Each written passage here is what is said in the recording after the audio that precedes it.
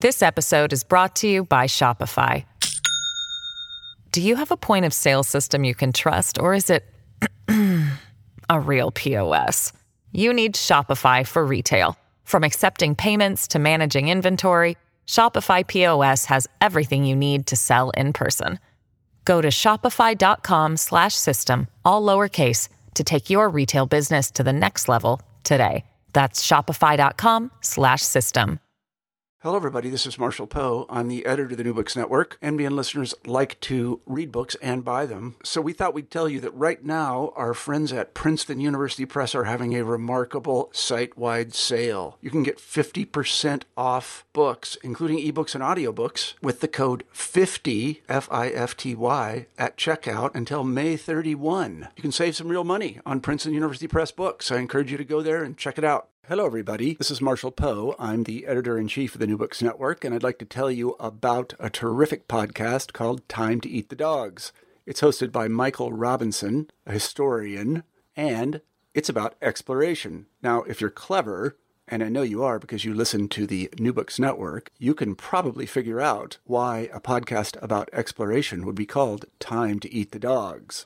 Well, Michael has interviewed many scholars and historians and researchers, and he even interviewed an astronaut about their books about exploration. You can find Time to Eat the Dogs at timetoeatthedogs.com. What else? You can also find it on iTunes. As I say, we really love this podcast at the New Books Network, and we love it so much that we're going to republish some of Michael's excellent interviews. And if I would just stop talking, which I'm going to do presently, you'll be able to hear one of those interviews. So I'm going to stop talking.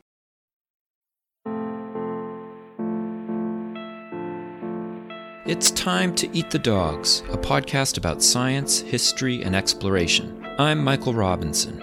In 1845, 2 British naval ships left England with 129 men in search of the Northwest Passage. They were never heard from again.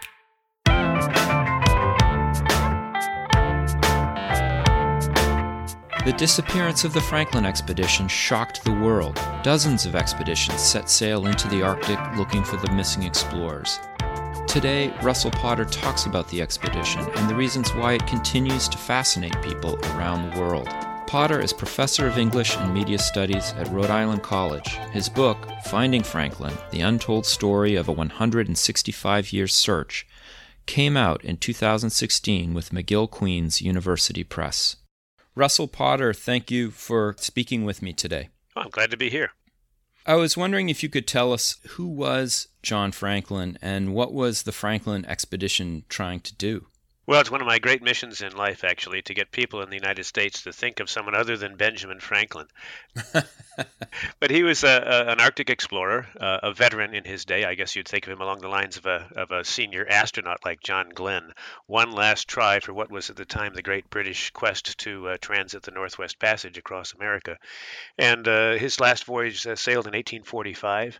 He was supplied by the government with 2 large bomb vessels. These are very big, wide, heavy ex-naval vessels that they thought would be great for going through the ice because they were big and tough and strong.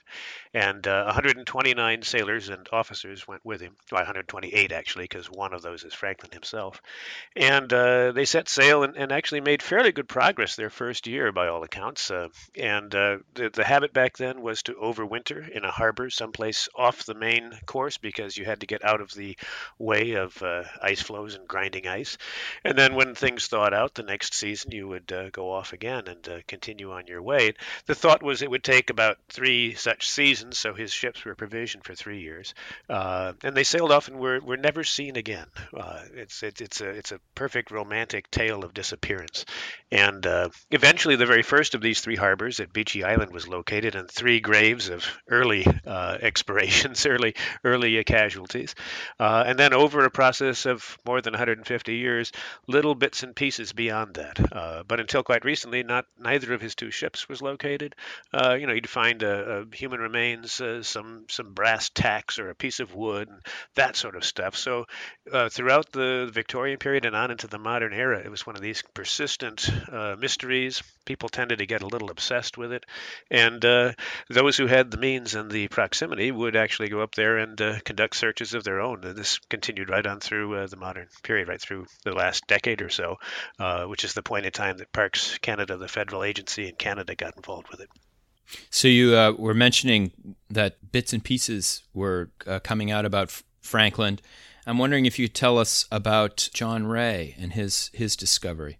Yeah, well, that was kind of the first breakthrough, really the biggest breakthrough in the 19th century, because Ray, unlike the usual British officers, was on very good terms with the Inuit and followed many of their ways of hunting and traveling. And in fact, in a place where it appears that some of Franklin's men starved to death and resorted to cannibalism, Ray was sledding through and giving extra food to local Inuit because he had more than he could eat.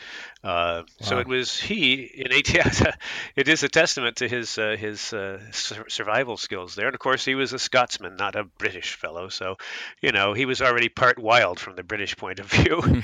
Those Scotsmen hunted for food. Perish the thought. But at any rate, he encountered a group of Inuit in 1854 who were the first real witnesses to what had occurred, led by a fellow named Inuk Pujijuk. And this fellow was wearing on his parka a gold cap band from one of the officers' hats.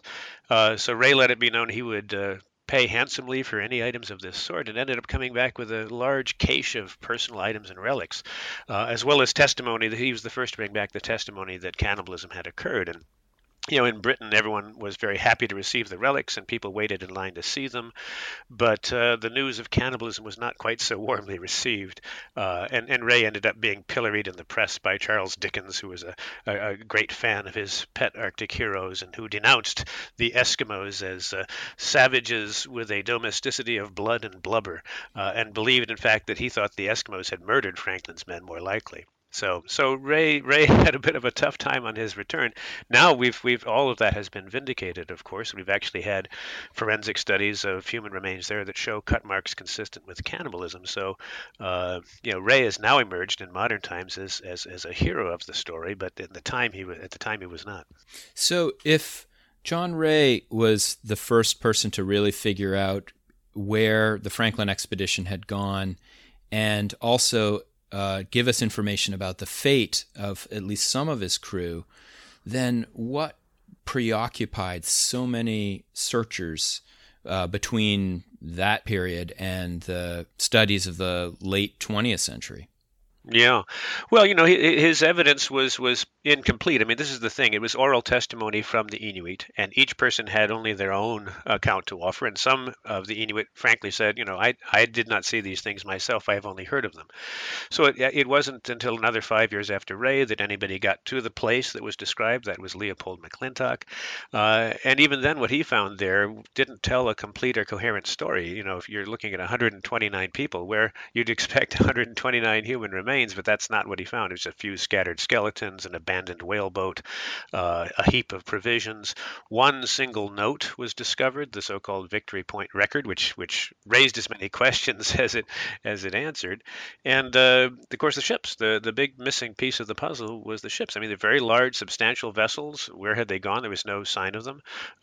Inuit testimony spoke of one that had sunk in shallow water at a place they called Utjulik.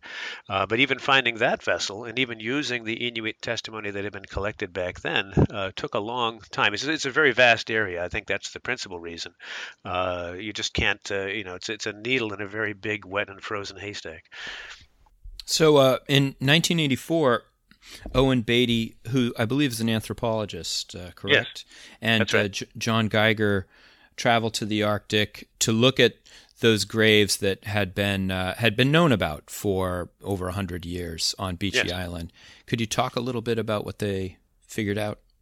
Well, it was a dramatic series of events. They actually decided to exhume the three bodies. They did one, John Torrington, in 1984, and the other two in 1986. And they exhumed them. They conducted autopsies. They set up a field tent. They did X-rays. They took tissue samples. I think the biggest impact on the public, though, is that we actually saw the faces of three of Franklin's men, and at least on the outside, they looked fairly well preserved. And once you looked inside, of course, you found that there was a lot of degradation of the tissues, and they weren't as frozen as they might have been. But I think seeing the faces was a very important thing. John Torrington was voted one of People magazine's most intriguing people of 1984. Not bad for being dead for all that time. And then I think the other thing, of course, was the evidence they collected showed us that, well, all three men suffered from tuberculosis, which wasn't a huge surprise, and that there was evidence that at least two of them had fairly high, elevated levels of lead. And the tinned food that had been supplied to Franklin in somewhat of a rush order was shown to have very large beads of lead solder. Some of the tins were actually found on the same island as the grave. So I think that was the first, sort of scientific explanation. I mean, it at the time it seemed to explain everything. Now we think, well, it explains some things and not others.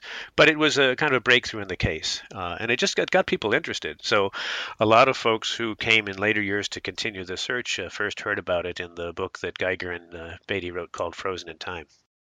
It's almost like watching a British murder mystery. It's a question of who did it, in which room, and how did it happen. Yes, exactly. But over the years, as I've read about this, I've seen scurvy, starvation, lead poisoning, botulism. I'm probably missing a few. But what's the thinking now about the probable cause of death of all these men? Well, it probably won't be Professor Plum in the conservatory with the candlestick. But I do, the lead, the thing with lead is we found out that people in the mid-19th century, just ordinary folks who didn't go on Arctic journeys, had fairly higher baseline levels of lead. So the levels that we saw at Beechey and now in other remains that have been recovered are not alarmingly high in most cases. But some people evidently were suffering from a much worse case of lead poisoning. And one of the mysteries is we don't know quite why so much variability among different individuals. So that takes lead away as an explaining everything thing, but it certainly was still a factor. Scurvy happened on all of the voyages. They sent lemon juice, which they mixed with rum and water and put in barrels. So it lost they didn't understand vitamin C chemically, so it lost its potency over time. And scurvy was a visitor on almost any extended Arctic voyage of that period.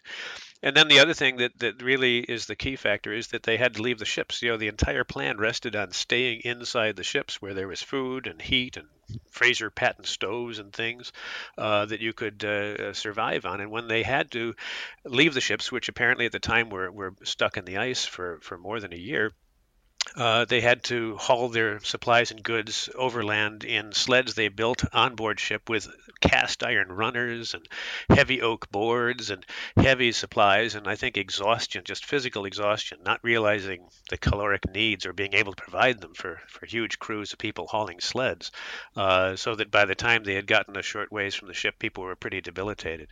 And that's kind of when the end began, because they were too sick to get out, too sick to get back. Although now it appears, since we found the ships, that they may have been remanned. There's some evidence suggesting that. So those were all of those things that were sort of racing to see which one would kill off most of the people soonest. It seems like Franklin has become a kind of symbol or the Franklin expedition has become a kind of symbol of Western arrogance in the 19th century. This group of men, the best of the British Navy, with these really high-tech ships going into the Arctic and dying, whereas the so-called primitive Inuit are able to not only survive but actually assist these men. Do you think that, and I should say I'm guilty of using that narrative a lot in my teaching. Sure. Do you think that that's accurate, that this is a kind of cautionary tale, or do we play it up too much? Well, it is a cautionary tale. I think it's not quite right to single out Franklin as being the most culturally obtuse of all, because he was doing exactly what previous and indeed some successive expeditions had done. They had the same outlook, the same attitude. They took very similar supplies and went on similar sorts of ships. So in writ large, if you look at the British approach to the passage, I agree, it's true. They weren't particularly interested in learning from indigenous peoples knowledge about anything, except perhaps having them come on board ship and draw a map for them. And then if they didn't like what the map showed, they said, oh, this map can't possibly be right. So it wasn't really a good situation. Whereas someone like John Ray or people who worked for the Hudson's Bay Company, which had been up in the area since the 17th century, they had to live work alongside natives. And of course, they had realized that natives had some pretty extraordinary survival skills, having lived in the area for thousands of years. So I think that narrative is partly true anyway. But at the same time, I think that Franklin's relations with indigenous folks, insofar as he had direct contact with them, and on previous expeditions, he seems to have had a relatively open-minded and not unenlightened view. I don't think he's an individual villain of any sort, and certainly, it is interesting and perhaps slightly ironic that when the ships were finally found, that was almost entirely due to Inuit testimony that had been collected by others who came after Franklin and were searching for him. So that's the other part of the story, that the Inuit actually were the key witnesses in the solution of this murder mystery. Actually, since you bring it up, can you tell us about the Parks Canada discoveries of Erebus and Terror? Sure. Yeah. Well, just a short bit of backstory on that. So, Parks started their searches in 2008, but other folks had been up there doing the same thing, just not with the resources that Parks had. So, a Canadian guy named Dave Woodman was the first to really look at the Inuit evidence, much of which had been collected by an American named Charles Francis Hall and had been gathering dust in the Smithsonian for a century or more. So he went to the original manuscripts and transcribed and collated all of this Inuit evidence, and then he decided to go up there on his own dime, as it were, and try to conduct searches. He was had to deal with very limited resources. He didn't have big ships. He couldn't tow around a sonar towfish on a big vessel or anything. So he went back and forth. He put a magnetometer on the Komituk, which is a sled. He walked over land with teams of people trying to search for artifacts, and he kind of handed passed the baton, I guess you'd say, to Parks in 2008 to a fellow named Robert Grenier, who was at the time the head of Parks' underwater archaeology team. And Grenier had caught his Franklin fever from Woodman and pretty much based his work on that. And then that was continued every year, I think, except 2009. Parks searched, but they didn't find anything till 2014. So even with the resources they had and the support of a Canadian icebreaker and plenty of equipment and ground support, it still took them a long time to, as they say, mow the lawn back and forth, trying to eliminate areas that hadn't already been eliminated by Woodman's work and so forth. So the first was found in 2014. Ironically, this search was called the Victoria Strait Expedition, and they went. The theory there was, well, maybe the ships didn't get very far from where they were first abandoned. We'll look and see if there's anything there. But they couldn't get there because of the ice conditions that year. So they were forced to go back to the area where Woodman had started looking, this area the Inuit called Utjulik. And it's actually there that they found the first of the ships, which turned out to be HMS Erebus, which was Franklin's flagship.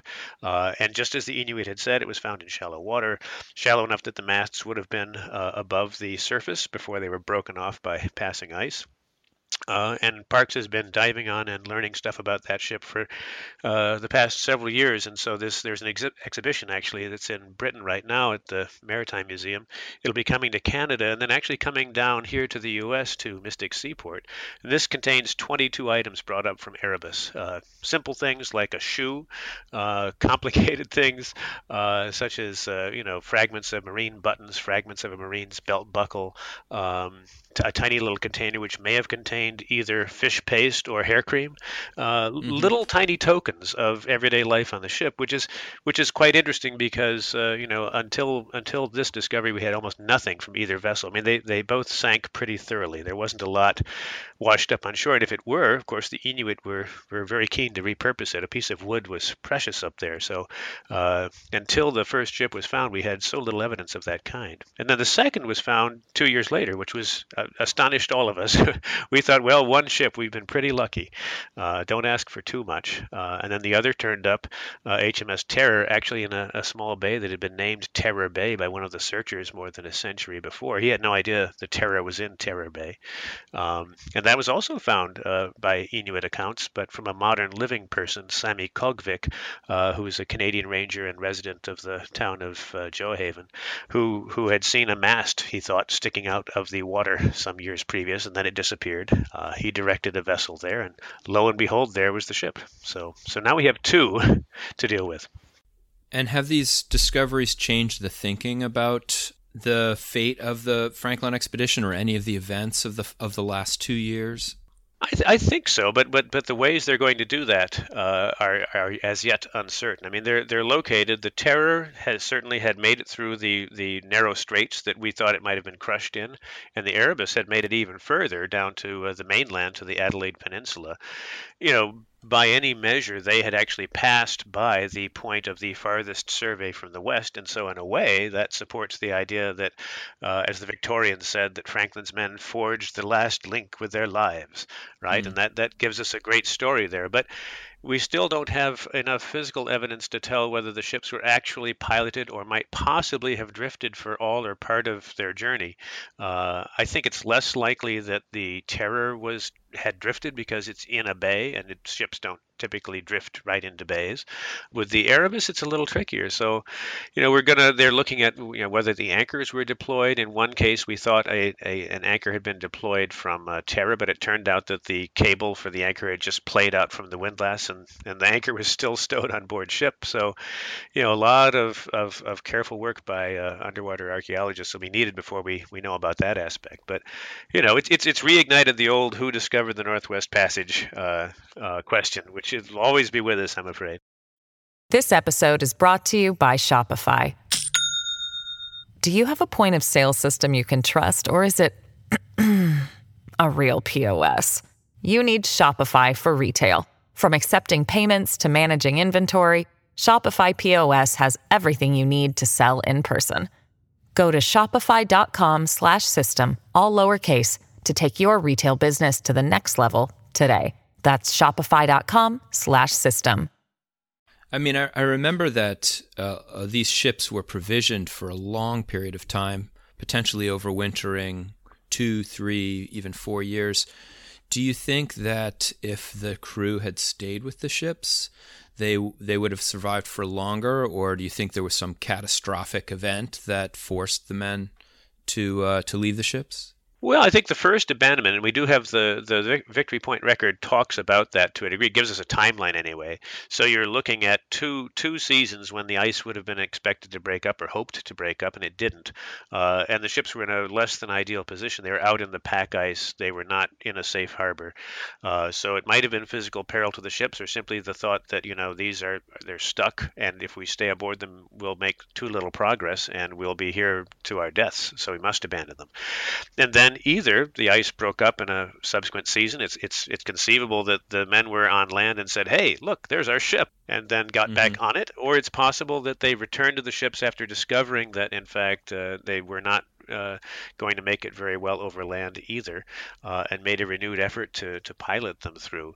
So we don't have a good timeline. I guess that's the real question. So without a timeline, we can't say. But one way or another, I think the break out onto land and the attempt to move men and supplies over land was the real disaster. And if they made it back to the ships, I'm sure they had high hopes. That was probably the right thing to do. But by that time, diminished in numbers and resources, they may simply have not felt they could go on any longer, and then re-abandoned them. Essentially, that may be the case. What plans does Parks Canada have for the wrecks? Oh, well, the resources are amazing. And in fact, the big news just a couple of days ago is that the UK, after bandying about the bush for quite some time, they had already agreed in principle to do this, but they decided to formally give the ships to Canada. So that clears up a lot of issues over control and of the wrecks and so forth. And at the same time, Parks Canada has reached some very good agreements with the local Inuit organizations to share custody and care of the relics that they recover. So all of those tempests and all of those teapots are now over, and Parks seems to have a pretty firm commitment. Originally the Conservative government of Canada with Prime Minister Stephen Harper had put a lot of money into this because Harper believed that somehow these ships would secure Canadian sovereignty over the Northwest Passage, which is a matter of some dispute.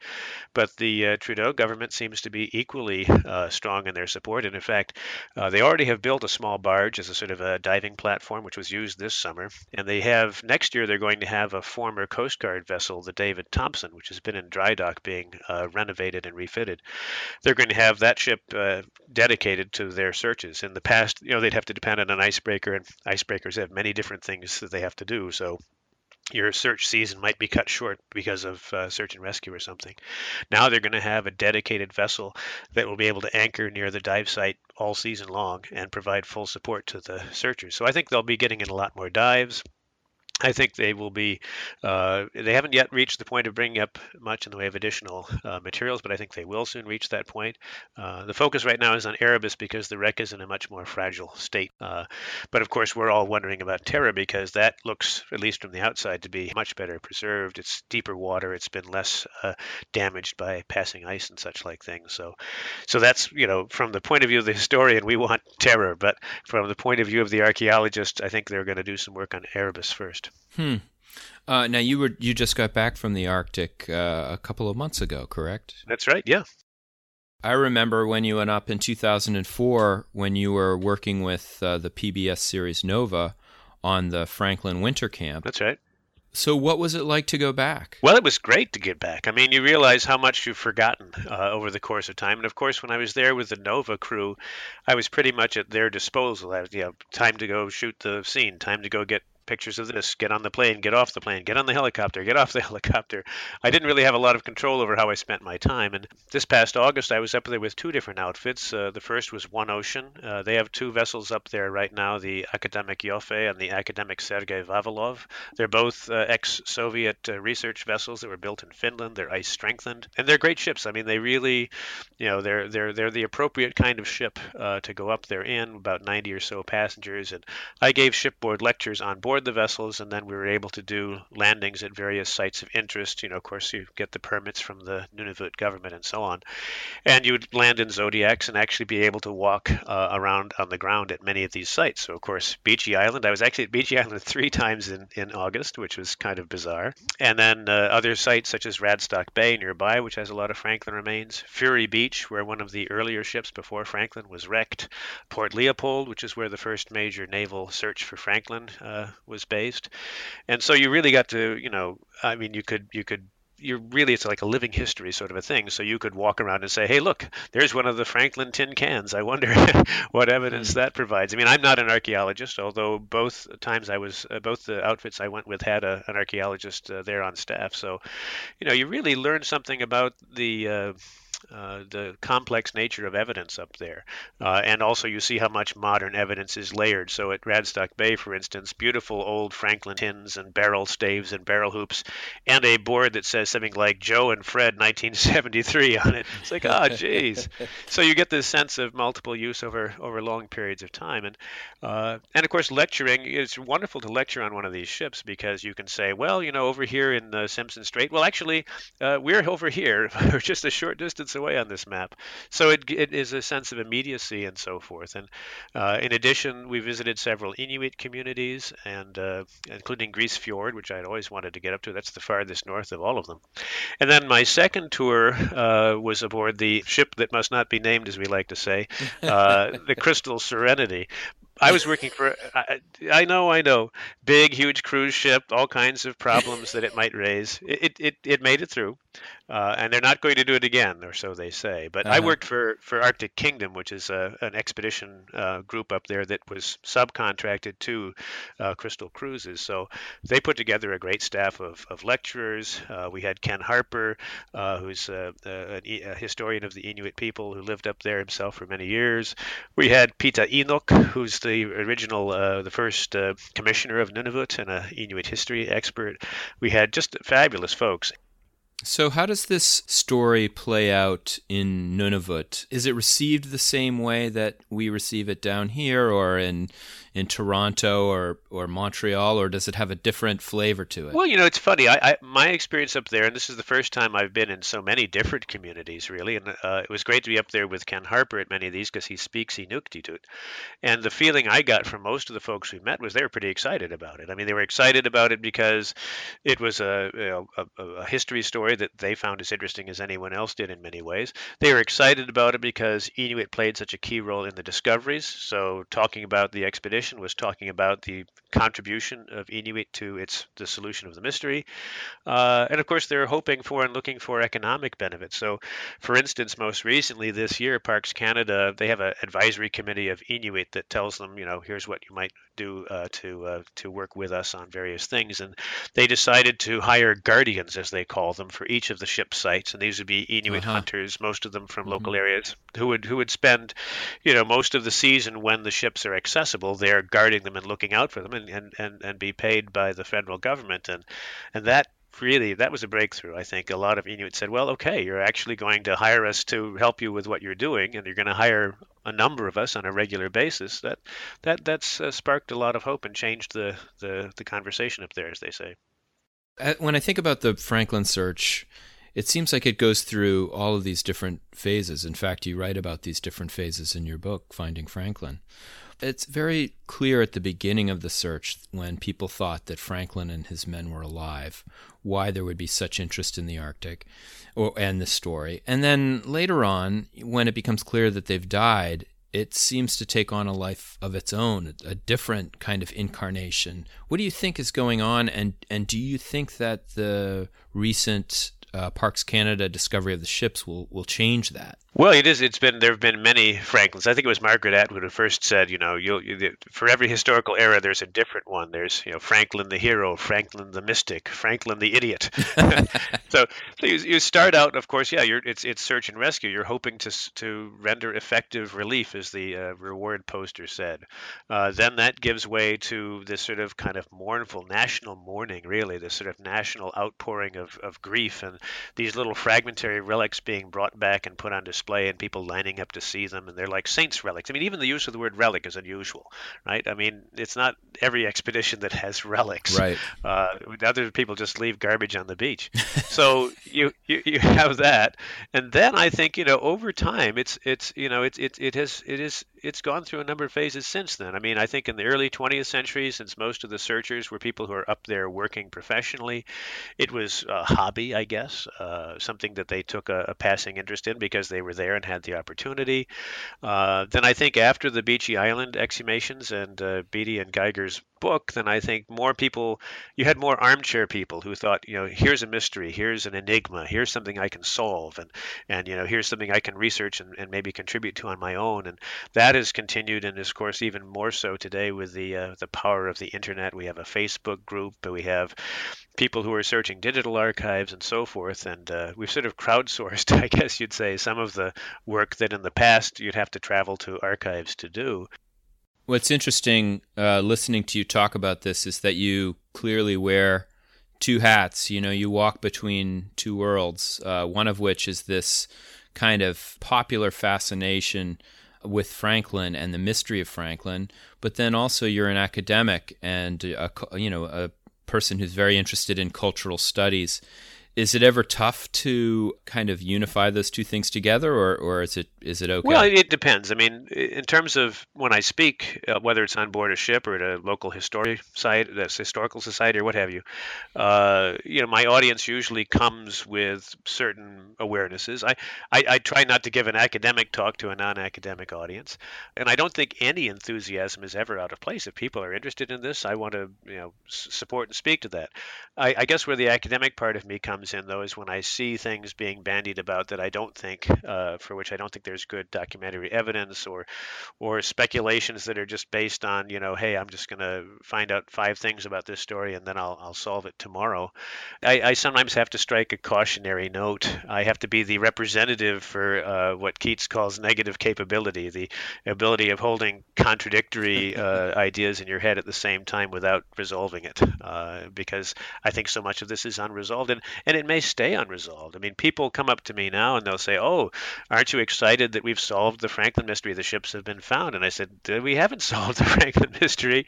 I mean, it's layers of an onion. That's one good metaphor for it. And, in terms of the finding of the 2 ships, I say that doesn't bring us closer to a solution. It just means it's a much bigger onion and more layers that we're going to have to sort through. And it's going to take time. The archaeological work is going to take probably at least 10 years to recover what can be recovered, and then those things will have to go into conservation. And if we do find written materials, they'll have to be interpreted and analyzed. And you got to be in it for the long haul on that regard. But at the same time, I'm happy. It is amateur folks, people without academic training at any rate, have been a big part of the solution of the story. Dave Woodman was just a regular guy. He worked for BC Ferries, ferrying people back and forth for years, and then taking as much time as he could off to pursue his research. He's not a trained historian, but it turns out that his work was central to solving this. So I like that. I'm happy to be in a field where amateurs and professionals can both contribute something.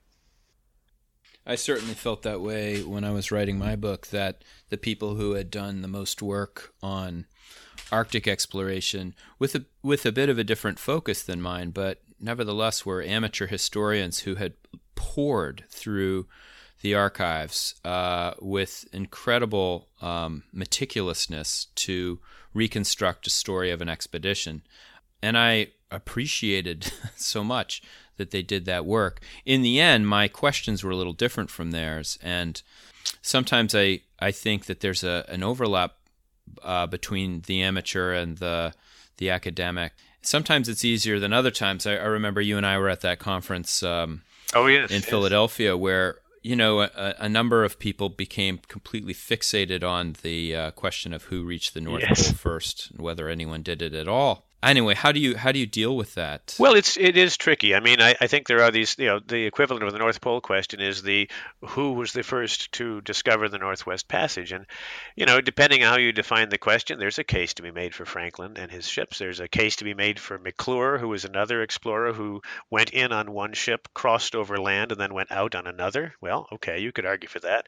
I mean, the obvious answer, of course, is Roald Amundsen, because he's the first one who actually sailed through it, which was the general idea. But you will see partisans. I remember the Cook people at that Philadelphia conference were a bit of a thorn in everyone's side, but perhaps a productive thorn, I guess. So I'm used to dealing with a certain amount of partisanship here and there, and of course, then the other folks that I've met are the descendants of people, and that's really interesting. I mean, you would think that descendants of people would be eager to vindicate and lionize their ancestors, but in fact, they're very willing to see their ancestors with warts on. In fact, they're interested in the warts, which kind of confounds expectations. So one of the guys I was on one of the ships up north with is a guy named Rick, who is the great-great-great-great-grandson of James Reed, who was the ice master on Erebus. And we had some great conversations in the bar lounge on the Vavilov, just going into all of the grisly details. And it turned out that his ancestor's possible skull, they did facial reconstructions on 2 of the skulls, and one really does look quite a bit like James Reed. So here I am showing this guy's ancestor's skull being reconstructed on the big screen. And, he said, "Can I have pictures of that?" "I don't think I'll show them to my mother," he said, "but I'd love to have some pictures." So what do you think your next project's going to be? Well, at the moment, I'm actually working on a book that will not be original. Well, it won't be my original writing, but I'm trying to collect all of the letters that were sent to or from, and there are fewer of those, of course, the Franklin expedition. The last post went out from Greenland, and almost everybody wrote at least a letter or 2 home, even the semi-literate sailors, whose letters, to my mind, are the most interesting. And then, of course, all the letters that people wrote to them, which, of course, were eventually returned as undeliverable. So that's an interesting project. It brings you back into the archives. You get a real real sense of the worldview and daily lives of officers and sailors and their families. And of course, in the course of that, you meet a lot more descendants, because it's often the descendants that have the letters or have the information on their ancestors. So that's going to be a longer term project. It might take a couple of years to get all the letters properly transcribed and edited and so forth. But and I've got some other folks working on that as a collective project, because every letter has to be read more than once by one set of eyes. So it's exciting, though. What is interesting about the letters from semi-literate sailors? Well, for one, they're the masters of the run-on sentence. They're not fond of punctuation, so it just goes on and on. But they're wonderful, and this is the little things they report. There's one guy who complains about the mosquitoes, which are far more venomous than any English bug, and he spells bug B-U-G-G. It's just you get a real sense of personality in the peculiarities of spelling and punctuation, whereas in the officers' letters, also very eloquent, but they're more conventional letters, I guess I'd say, for the most part. So it's nice to have a mixture of the two, and I think it'll be a very interesting document for people who want to get a sense of the sort of lived experience of the people who went and the families who were staying behind, who are a big part of the story too. So, but yeah, we don't yet have a census of all the letters. That's our first project, is to locate all known letters, and it keeps growing. This may be a gigantic tome. I don't know what I'm getting into, but it's fun. It's fun work. You're probably getting pretty good at deciphering really bad handwriting. Yes. Too. Well, it's true. And then there's one gentleman who we haven't yet fully identified, but the infamous Peglar papers appear to have been written as a series of letters. They have addresses, but they're all written backwards, including the addresses being written backwards. Heaven only knows what the Post would do with those, but they're part of the story too. So just to imagine why someone would write backwards and to decipher that is like I call it the Dead Sea Scrolls of the North. It gives you an extra feeling of discovery when you've made sense of a single word, really. So yeah, I think you get the peculiarities are enlightening, and just even the smudges of ink or the stains on the paper or the fold. We've learned, for instance, how they folded a letter into an envelope, a self-envelope as they called it, which I had known nothing about. But you can actually see the creases on the page where the letter was folded. One of the things that's so interesting about the Franklin expedition is exactly what you just described, which is this just the lived experience of being on one of these Arctic ships. It seems so otherworldly, especially to us now, where we're so not only comfortable but so connected to the world. Yes. Do you feel that very viscerally when you read these? I do. It is interesting too, because being on board a ship and seeing the Arctic from that direction, and also on the Vavilov at any rate, which I was on for my first 20 days, there's practically no internet. I mean, there's text-based email with attachments up to I think 200K or something that sometimes worked and sometimes didn't. There was no way to log onto Facebook or read online newspapers, so I really had no idea what was going on in the outside world for 20 days. That's a short period of time, of course, and I could see only what I could see from the deck of the ship, and that put me in a very similar mind, I think, to the mind of the people who went there with Franklin. I mean, they obviously didn't have great maps and charts and satellites and so on, but you sort of see what it's like to go through, one knot at a time through the passage, and to be relatively unaware and even unable to find out much about what's going on outside. I think of the American Greely expedition when they finally got to Cape Sabine, and there was some fruit wrapped in newspapers, and they were starving, but the first thing they did was read the newspapers. Russell Potter, thank you for talking with me today. Oh, thanks for having me. It's a pleasure to share knowledge with someone who has knowledge. That's our show for today. Our theme music was composed by Zabrat. If you want to listen to other episodes of Time to Eat the Dogs, subscribe to the show wherever you get your podcasts. Please take a few moments to rate and review it. I'd like to hear what you think. If you have an idea for a guest or you just want to get in touch, email me at timetoeatthedogs, that's one word, lowercase, @gmail.com. You can also find episodes, links, blog posts, and a lot of exploration-related stuff at timetoeatthedogs.com.